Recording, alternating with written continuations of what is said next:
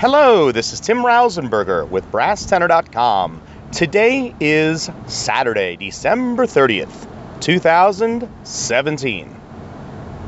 This is episode 192, IEP and 504 plans for students, teachers, and families.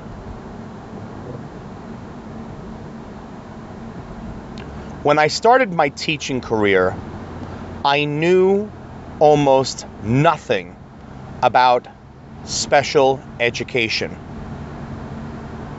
At the start of each year, I would receive my class rosters, and the only information I ever received as a music teacher was the complete roster of students and asterisks placed next to their names.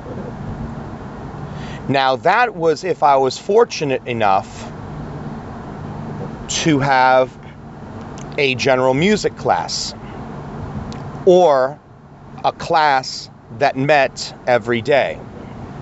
In the case of chorus rehearsals, which were held before, during, and after school, but were not on a regular basis, or band lessons, same situation, I received nothing.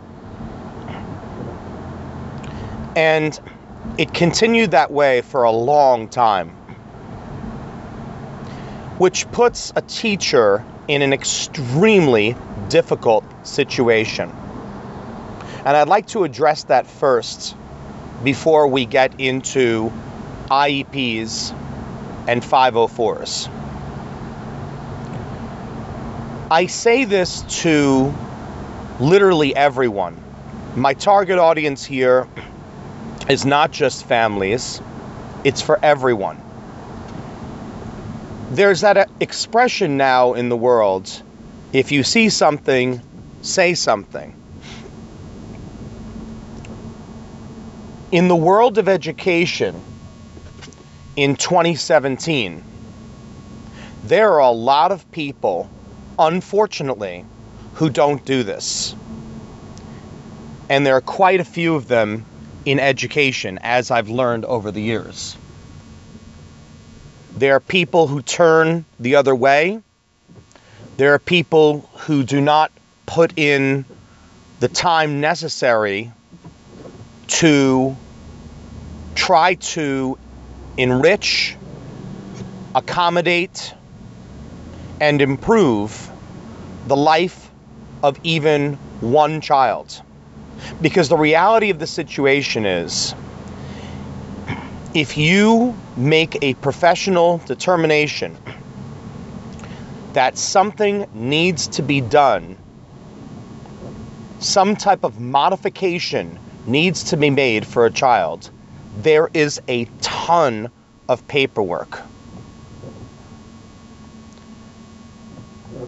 And my experience over the years with trying to get accommodations made, unfortunately, I don't have good news on that front, because I can only speak from my own experiences. And from my own experiences, there have been times when I have told people who could do something about the situation, and I've gotten responses like, well, we've tried too, and nothing's been done yet. Or, you're the fourth teacher to say something. Or, this person we know has these issues, but their issues are deemed to not be important enough for a change. It's absolutely unacceptable and outrageous, and it happens, and it's still happening.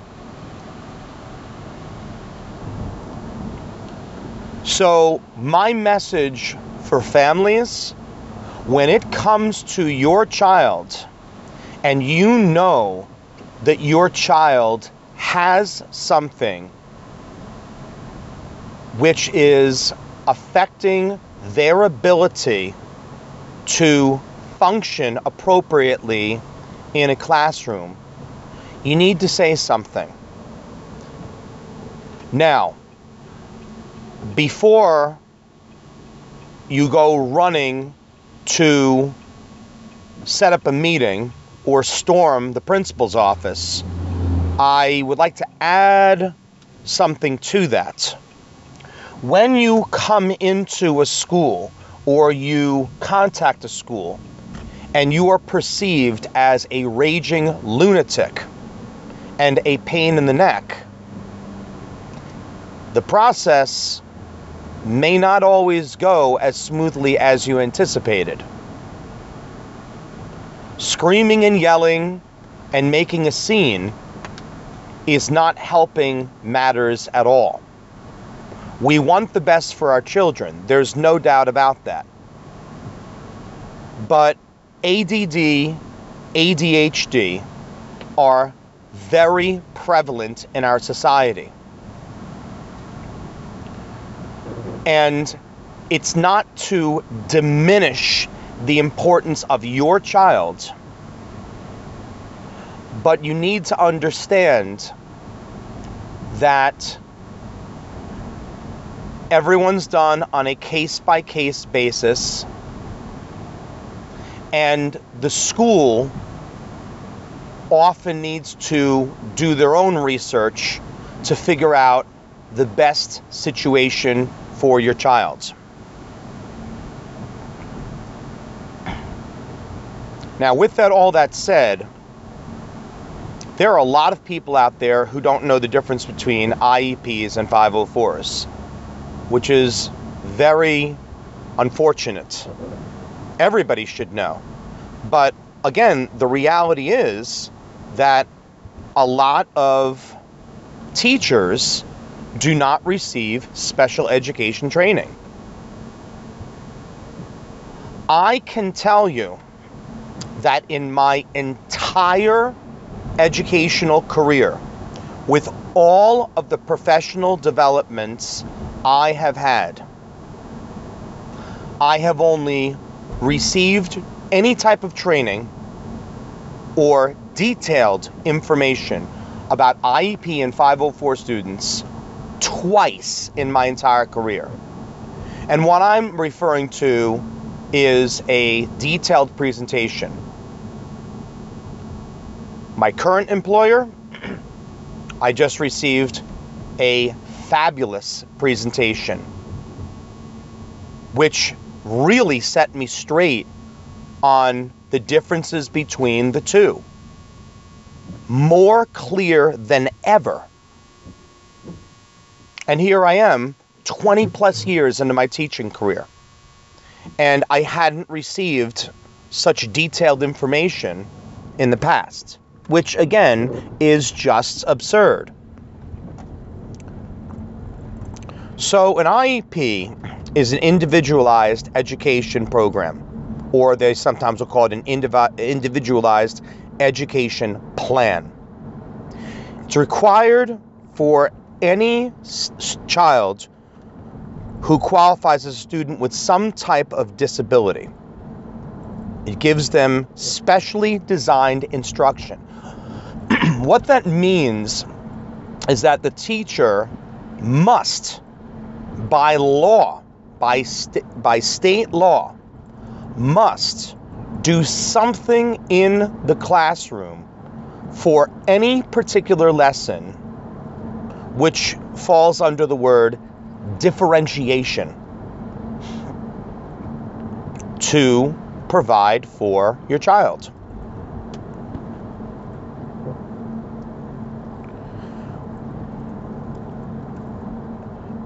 An IEP describes the instruction that they need to be able to access the curriculum.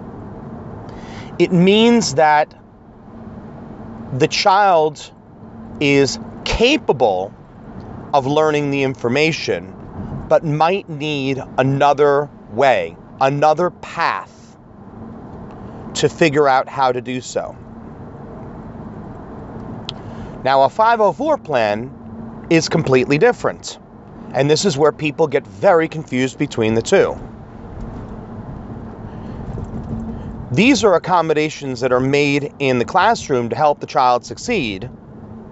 And they also follow the curriculum, but the curriculum is not changed at all. Nothing's changed. There might be small changes.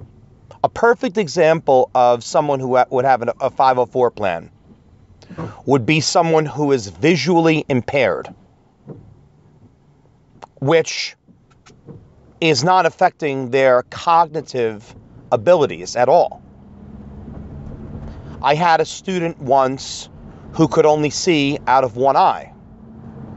The student had to be placed in a very specific location of the classroom to be able to succeed. Many years ago, a lot of these accommodations were not in place. They were not in place in the detailed manner and the documented manner as they are now. Not to the extent that we see today. Here is my aha moment for everyone. I have found over the course of my career students who positively needed an IEP. I've never had really issues as much with the 504, but I've had students who have needed an IEP and have major issues in the classroom, and they haven't been diagnosed at all. Nobody's diagnosed them. I had a student one time, this was surreal. I had a student one time who I taught in a summer music program. The child was going into 5th grade, was playing the clarinet for the first time. I spent no more than 3 classes with the student. 3. And the student had been in the school district her entire life. Within those 3 class sessions, I knew something was very wrong. She simply could not grasp the information as it was presented to her. She simply could not understand and process the information the way that I was teaching it. It was so sad. And here I am, not even in the middle of the school year. It's the middle of July, and I am diagnosing a child. I am eternally grateful to myself and to others that things happened and this did proceed accordingly. And unfortunately, there are sometimes parents who are ill-equipped to make these determinations themselves. Some families will be in denial. Every family is going to think that their child is wonderful or in some cases perfect in every way. And that's absolutely fine to feel that way.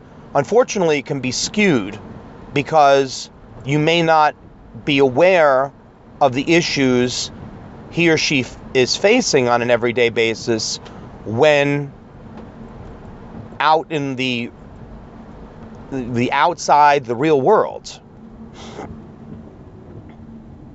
So